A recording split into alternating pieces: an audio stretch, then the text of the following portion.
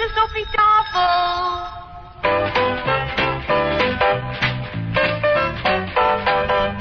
The makers of Epic Pure Sunflower Oil, Purine and Pret Cooking Fat, Yum Yum Peanut Butter, Maple Margarine, and Niblets Cheese Twists present the Epic Casebook.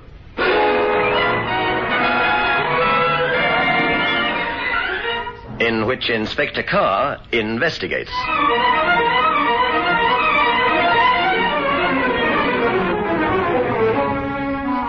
Good evening. Man proposes, but fate disposes. No, I'm not about to embark on some profound philosophical thesis. It was just that, as I was gazing through my casebook in order to find a story in which my line of investigation and the surrounding circumstances differed from those I've related recently, I came across a number of crimes that might have gone into the unsolved section of our files had it not been for some chance act that no one could have anticipated. It is this seemingly trivial and unpredictable intervention in the course of human activity which makes the perfect crime almost impossible. Had not a dear old lady dreamt that there was gold underneath the cement floor of the garage and paid for it to be dug up, the body of the previous tenant, Mrs. Mayhew, would never have been discovered, and her husband would have gone unpunished. Had not a dog, being exercised, decided to go chasing after a cat in Boreham Woods, Olive Henderson's body would have remained undiscovered until the following morning, by which time her killer would have escaped overseas. As it was, George Barker was arrested as he was about to board a ship. Take the story I'm going to tell you tonight. Had a holidaymaker not inserted his sixpence in the telescope on the top of Marlow Cliffs, he would not have seen Stephen Mannering disappear from the dinghy from which he was fishing, would not have raised the alarm, and his body might never have been found. Let me tell you about it. I've called my story The Waters of Death.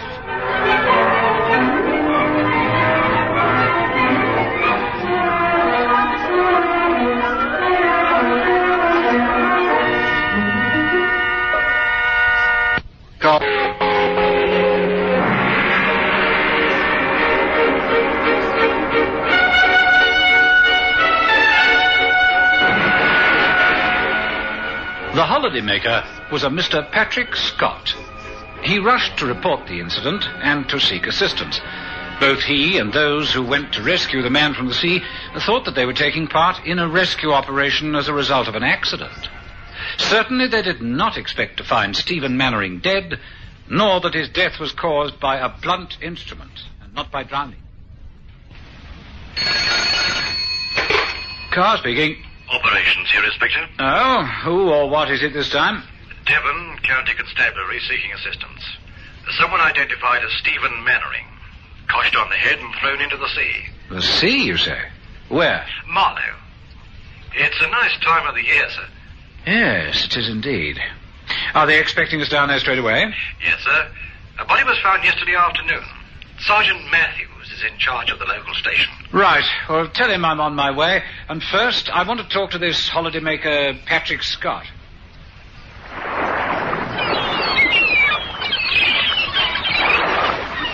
Well, now, this is the spot, Inspector. Ah, a delightful spot it is, too. Oh, this is the telescope. Yes. It took me quite a shock, I can tell you. Yes, I'm sure it did, Mr. Scott. Now, you put your sixpence in this machine like... Yes, so? That's right, sir. Yes. And you got a magnificent view of the bay. Yes, indeed, it is a magnificent view. No boats or anything at the moment. Well, there wasn't any yesterday afternoon except the one dinghy. Well, you couldn't tell. You couldn't see anything clearly unless you looked through this telescope. Did you focus the telescope on the dinghy all the time?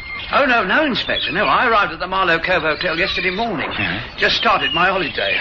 After tea, I thought I'd take a constitutional along the cliffs. I saw this telescope, and I thought I'd have a deco at the bay. Well, it was most extraordinary. Yes, I know you've given one statement to Sergeant Matthews. Would you mind telling it to me again? Nothing to tell, really. I mean, at the time, there didn't seem anything particularly exciting about a dinghy with a man in it fishing, you know. Just a minute. Did you say fishing? Oh, yes, I could see that clearly enough. It was a bit of a surprise when we fished him out of the water and found that somebody had bashed him on the head. I mean, there wasn't anybody near the spot. I know the sergeant looked at me as though I'd had a drink or two because it just didn't seem to make sense. Of course, I recognised him at once. Yes, he was staying at the same hotel. Had you spoken to him? No, not really. I saw them in the morning when I checked into the hotel, and then I heard them as I was unpacking my things. Heard them? Well, I suppose every couple has a row now and again. Not that I know much about it, being a bachelor. Oh? You heard Stephen Mannering quarrelling with his wife? Yes, it was a bit embarrassing for me. You know, these modern hotels, the walls are as thin as cardboard. I didn't want to eavesdrop. Well, there seemed to be three of them, really, all having to go at each other. His brother... Just a minute, Mr. Scott. You said he and his wife and his brother. Oh, yes. I'm sure it was his brother. They all seemed to be having to go at each other. Could you hear what it was about? As I say, I wasn't paying much attention. Something to do with shares. I could hear something about accountants and divorce. Divorce, you say? Yes, I heard that distinctly. Decided then I should go downstairs. I didn't hear anything that might be of any help to you, I'm afraid. Thank you, Mr. Scott. What happened when you rushed to get assistance? Well, I ran as fast as my feet would carry me to the jetty. Luckily, Mr. Hayes was there with his boat. So I jumped in and we went after him.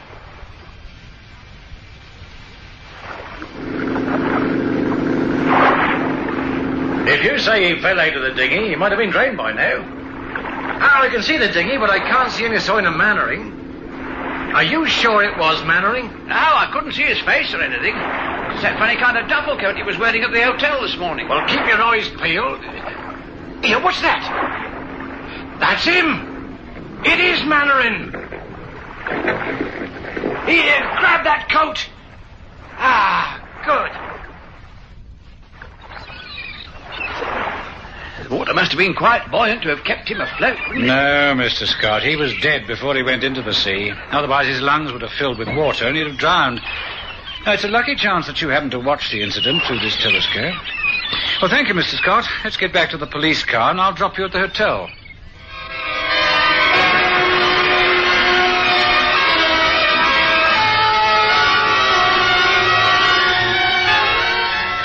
I was as puzzled as the Criminal Investigation Department of the Devon Police. Here was a dinghy in the middle of the bay, with no other boat in sight, if Mr. Scott could be relied upon. And yet, this extraordinary mystery develops. We know he was killed before he fell into the water. The local police surgeon said someone had given him a tremendous blow and cracked his skull. But how? Who? Yet the witness is absolutely convinced that there was nobody near the place. I decided to start with Scott's interesting story of the quarrel. It'll all come out. I'm so ashamed. Sergeant Matthews has just rung me. Oh? What about? Oh, well, you'll know it too very soon. We were staying here at this hotel as husband and wife, but we weren't legally married. Oh. That didn't mean anything. Stephen and I couldn't get married. But we loved each other. His wife wouldn't give him a divorce? She couldn't care less about him. It was my husband that put a spanner in the works. Who is your husband? Alan Phillips. He calls himself an actor, although he hasn't had a part since last Christmas. He's a ham, my husband, on the stage as well as in real life. When I told him that I wanted a divorce, he put on an act, talking about marriage being a sacred contract, never to be dissolved and all that. So Stephen and I thought, well, if we can't go to the registry office, we just have to do without it. Doesn't make any difference to me. I see. Now, what happened here yesterday morning? Stephen's brother turned up. Name?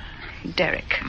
Came to see the horror of his brother living in sin on holiday. I understand you all quarreled. Understand? You mean all the nosy barkers in the hotel were listening with their ears glued to the keyhole? Yes, we quarreled.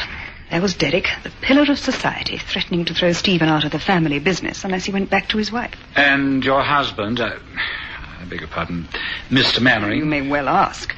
100 times he used to swear he'd make any sacrifice for me, and that miserable little crawler actually considered going back to his wife. Oh, I shouldn't have said that, should I? I'm sorry. But don't you see, now he's been killed, don't you see where it leaves me? What it makes me? Have you any idea who killed him? No. Yes, I have. Why should I shield him? Stephen's father made a peculiar will. The shares of the company weren't to go outside the family, should one of the 3 shareholders, that is, the mother, Derek Mannering and Stephen, die without leaving children. Then the shares would have to go to the remaining members of the family. And Stephen Mannering has no children? That's right. So his shares will go to Derek and the mother. Quite a coincidence, don't you think, Inspector? I see what you're getting at, Mrs. Mannering. Or rather, I should call you... What's your married name? Phillips. Tell me something about your movements yesterday, Mrs. Phillips. Stephen said he was going fishing. What happened to the brother? He wouldn't even stay for lunch. Went off with a triumphant grin on his face. Because Stephen had agreed to go back to his wife? Yes. He said he'd go fishing. He hired a dinghy belonging to this hotel. And what did you do then? Me? I stayed here in this room. How long? I really don't know. You mustn't ask me these questions, Inspector. Say for an hour or so. First, I wanted to leave here immediately. I'd already written a letter to Stephen, but then I tore it up and thought I'd have another chat with him when he came back. So I waited in the hotel lounge. I had a couple of drinks at the bar there. The barman will confirm that. Then I went to the terrace and read my book. Mr. Scott happened to see the empty boat just after tea. Do you remember what you were doing at that time? Yes, I was here on the terrace. Doing anything in particular? Reading a book. Now listen, Inspector. Let's not cross verbal swords, madam. I'm only trying to get to the core of the mystery. Your husband, or rather the man you wanted for your husband, has had his skull cracked open and his body thrown into the sea. You'd like us to find the person who did it, wouldn't you? Of course I would. I know I said some nasty things about him. I did love him. My whole world is topsy turvy. Will you go back to your husband? No. I don't know where I'll go, but I certainly won't go back to my husband. When do you propose to leave? Well, there's nothing here, is there? I thought of going back to London tomorrow. Well, I wonder if you'd kindly stay here at Marlow until, say, tomorrow night. Might want to get in touch with you again. Yes, that's all right. I won't run away. I wouldn't know who to run to. Thank you.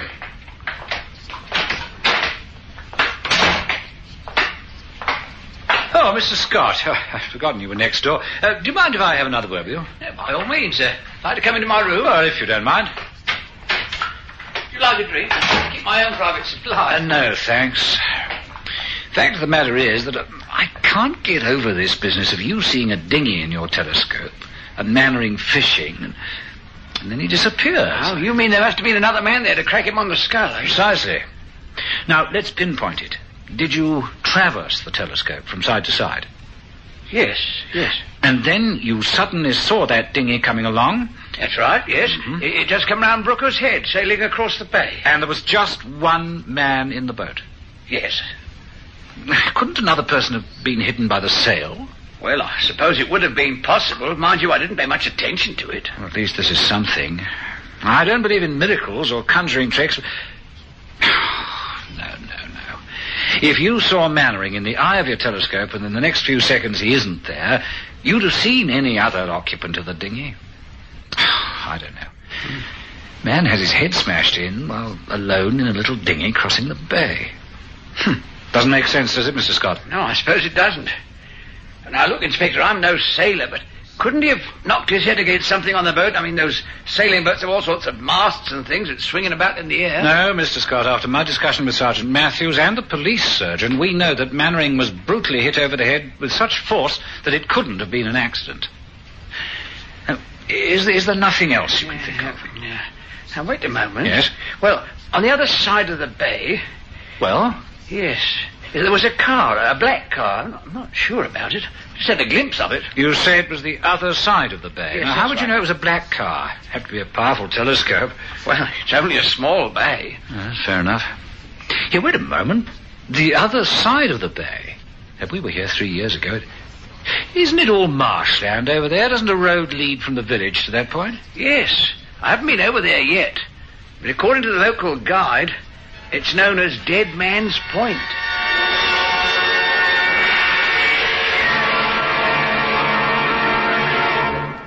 Were we really onto something?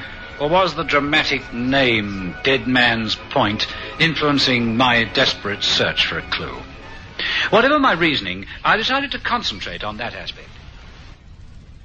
Look, Sergeant Matthews, I know you haven't got a large force in a small place like this, but Dead Man's Point must have some significance. Why is it called that? Well, I believe at the time of the Armada, they found a dead Spanish sailor there. Well, what do you want us to do, sir? Well, Scott says he saw a black car. Rather a sticky place to drive a car. The road peters out, and all there is a marsh. All the more reason. Find out if anybody's been seen in a car like that. Check the petrol station in the village. In a small place like this, every stranger's conspicuous. See whether anybody was here who attracted the attention of the people in the village. Right, sir. Try the pub. Try the verger at the church. Lots of people visit the old church. Well, you know, the usual routine. Yes, sir. I'll do that, sir.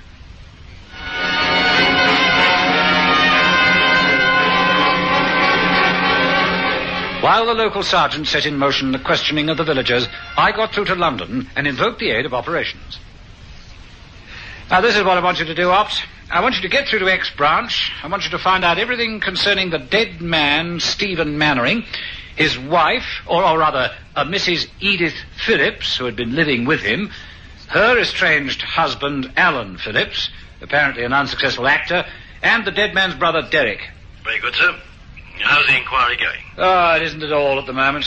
Well, we have one slight lead that might get us somewhere. Still, we've solved cases that seemed worse than this. Get cracking, there's a good chap. Righto, sir. Sergeant Matthews. Well, I hope you don't mind my sitting in your chair using your phone. Not a bit, sir. Any joy? I think so, sir. I find something that might be of use. Good. First of all, the driver of the Newton Abbot bus remembered a passenger he had yesterday morning who came off the London train. Mm-hmm. It was a woman, and he said she was a bit strange-like. Oh? The way she was dressed, he said. She wore flat shoes, a large hat, and a suit, which, so he said, must have been 20 years out of fashion. Huh, that's interesting. Go on. Apparently, the woman made inquiries about where to find the Marlow Cove Hotel. But when she got off the bus, she made straight for Hatton's garage and hired a car. Uh-huh. She also inquired about a boarding house where she could stay, and Hatton mentioned Mrs. Mackenzie, who takes in boarders. I see. Well, the long and short of it all is that she did turn up at Mrs. Mackenzie's, took a room, paid for 3 days in advance, and then set off in Hatton's car, which is a black saloon. Ah. She returned the car early in the evening, and Hatton said she'd only done about 12 miles. She took the bus back to Newton Abbot, and that was the last anyone saw of her. Well, didn't she go back to this Mrs. Mackenzie? No, sir. She didn't leave any luggage behind. But you see, sir... There's a gleam in your eyes, Sergeant Matthews. What is it? Well, sir, Hatton said that when this woman returned the car to him, the wheels were caked with mud. Mud, eh? And the only muddy place we have round here is that marshy bit on Dead Man's Point. That's interesting, Matthews. Very interesting. I'll wager my non-existent bowler hat to that telescope on Marlow Cliffs that Mrs. Mackenzie will have some rather vital bits of information. Mind you, Inspector, I don't know that I can help you, but she certainly was a mysterious guest. Why mysterious, Mrs. Mackenzie? Well, she comes here saying she wants to spend 3 days painting, pays her money in advance, and then disappears without as much as saying, "Thank you, but I've got to return home rather unexpectedly," or something.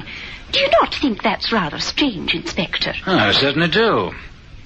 Tell me, when she came to stay, did she look at the room? Look at the room. She just sat here for a few minutes, lugged her suitcase out again. Just a minute. Why did you say lugged? Oh, because I could hardly lift it when I tried to give her a hand. I see. The painter's palette and easel isn't all that heavy. Or neither a woman's clothes, which she may have had in it. And so the $64 question is, what was she carrying in that suitcase? Can you describe the woman for us, Mrs. Mackenzie? Oh, aye. She was about 6 feet tall, a little on the stout side. She wore a rather flowery hat, a muffler, and that dress of hers. It was a two-piece that must have been made before Sergeant Matthews here was born. What was her voice like? Was it a sort of high-pitched, squeaky voice? You mean it might have been a man dressed as a woman? Yes, madam. There are scores of cases where... Well, let's not indulge in idle conjecture. Did you see her drive off? Aye, I saw her drive the car round the corner. But from there she may have gone anywhere. Tell me, why do you want to know all this, Inspector? Is it anything to do with the dead man they found the day before yesterday? Someone told me that his wife was staying at the Marlow Cove Hotel, but they say she isn't really his wife. I'm sorry I can't tell you anything about it. Now, thank you very much for your information. Come on, Matthews, we've got to go now. Maybe some news from operations. Derek Mannering caught the 8 a.m. fast train to Newton Abbot. He is known to have returned on the 1:30, arriving Paddington 4:20. All right, let's him out. We know that the man was alive at that time. What about Edith Phillips? Interesting point, dear sir. Yes? It's known that she created a disturbance at the Green Lantern restaurant 4 weeks ago. She was arrested for striking Derek Mannering with a bottle and was bound over the following morning to keep the peace. Anything else? What about her husband? The local manor says there's nothing known against him except he's heavily in debt in the district. The local publican and wine merchants say that they refused him credit. Right. Anything else? Nothing further, sir. Okay, thank you. Oh, if you need me urgently, I'll be back at the yard tomorrow. I think I'd better have a word with the estranged husband. Mr. Phillips, I'm a police officer. May I come in? Yes, of course. Thank you. Oh, through here, please. Yeah. Oh. And what can I do for you? Is it something to do with the death of Stephen Mannering? Oh, you know about it? Of course, it was in yesterday's paper. Do sit down. Thank you. You knew Mannering, I understand. Oh, yes, I knew him. My wife and I met him in Yugoslavia last year. When did you last see him? Months ago. I can't really recall the date. Oh, yes, it was at some party in our club, the Underwater Club. And since then you haven't seen or heard of him? No, I haven't. What about your wife? Has she been in touch with him? Now, look here, Inspector. You said you're investigating the case. You must have found out by now that my wife has left me and is living with him, so why ask these questions? All right, then. So there's no need to beat about the bush. What did you do when you heard that your wife was leaving you for Mannering? Gave it up as a bad job, Inspector. A wife who can do that to her husband after 15 years of marriage isn't worth bothering about, don't you agree? You didn't make any effort to get your wife back, then? Well, I wrote to her. I even rang her, but it was no good. To be quite honest, Inspector, it had happened several times before, and I've always taken her back. This time I'd had enough. I've got to draw the line somewhere. Right. But I wouldn't be wrong in saying that the death of Stephen Mannering didn't upset you unduly. Of course you wouldn't be. Well, what did you expect me to do? Die of a broken heart because that so-and-so had kicked the bucket? I never did like the man. All right, Mr. Phillips. I'd just like to know from you what you were doing last Tuesday. Tuesday? Let's see, I didn't go out at all. I was here all the time. I stayed here from Monday night until Wednesday morning. You see, I've got a part in a new play. I was learning some of the lines. And what's the play called? Summer's End. One of these kitchen sink dramas. But it's quite a good play, really. And what about food? What about a charwoman? Well, I had all the food I needed in the fridge. The charwoman comes in twice a week on Mondays and Thursday mornings. So there's nobody who can confirm that you were actually here in this flat on Tuesday? No, I'm afraid not. But one normally doesn't always have to prepare an alibi, does one, Inspector? No, of course not. This picture on the mantelpiece, that's you, isn't it? Yes, that was taken while I was in the Navy. Ah, you're a frogman, weren't you? That's right. Now, look here, Mr. Phillips. On the day Stephen Mannering was killed, a strange woman appeared in the village. From the description, it may appear, I say it may, mind you, that she wasn't a woman at all, but a man dressed up as a woman. Now, for an actor, it'd be quite easy to do that, wouldn't it? Steady. Now, hear me out. We got a very good description from the owner of the boarding house where that woman took a room.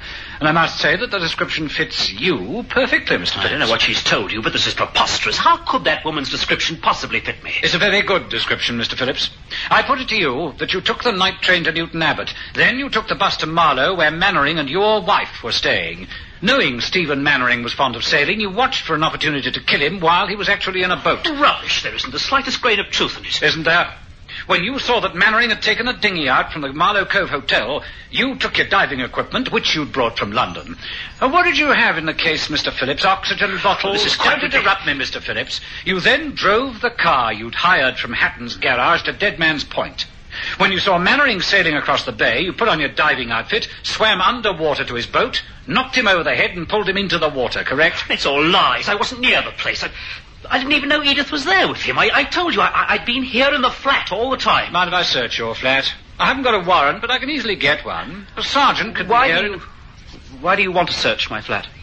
Well, I'd expect to find an olive green muffler, a flowery hat with a broad brim and a bow, and a woman's two-piece costume. All right, you win. I loved Edith. She was more than my whole life. No matter what she'd done to me, all I wanted was to get her back. I thought that once Mannering was dead, she might... Don't you understand, Inspector? The thought that she was living with this man drove me mad. It's like the last line of a play. Right, Inspector, you've solved your case. Have you got your handcuffs ready? I don't think it'll be necessary, Mr. Phillips. Just pack a few things, come with us to the station, where I propose to charge you with the willful murder of Stephen Mannering. You were very sure of me, weren't you? I suppose you knew I'd killed him all along. Good heavens, no. You were suspect, obviously, but you gave yourself away. You made a silly mistake. Well, listeners, what was Alan Phillips' foolish mistake?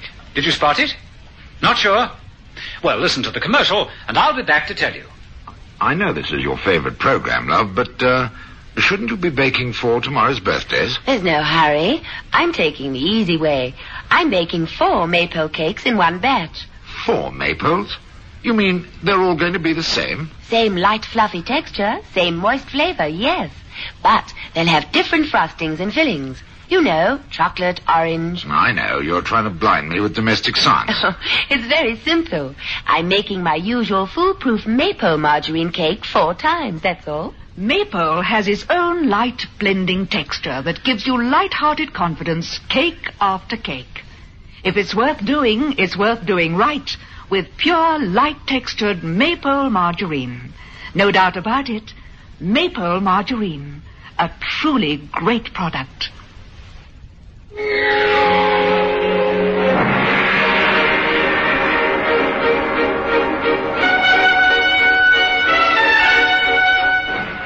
Well, listeners, did you notice how Phillips gave himself away? If you remember, I told Phillips... Now, hear me out. We got a very good description from the owner of the boarding house where that woman took a room. And I must say that the description fits you perfectly, Mr. Phillips. I don't know what she's told you, but this is preposterous. Now, how could that woman's description possibly fit me? See it now? How did Phillips know that the owner of the boarding house was a woman? I never said so. It was a foolish mistake, wasn't it? One for which he paid dearly, since he was sentenced to life imprisonment, as he deserved to be. Oh, the moral of the story: never go fishing when there's a skin diver about.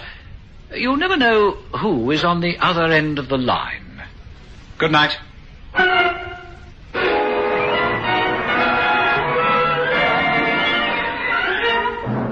The Epic Casebook was produced by Michael Silver for the makers of Epic Pure Sunflower Oil, Maypole Margarine, Yum Yum Peanut Butter, and Niblet's Cheese Twists, with Hugh Rouse as Inspector Carr. Listen again next Thursday night at 9:30 to another exciting story from our Epic Casebook.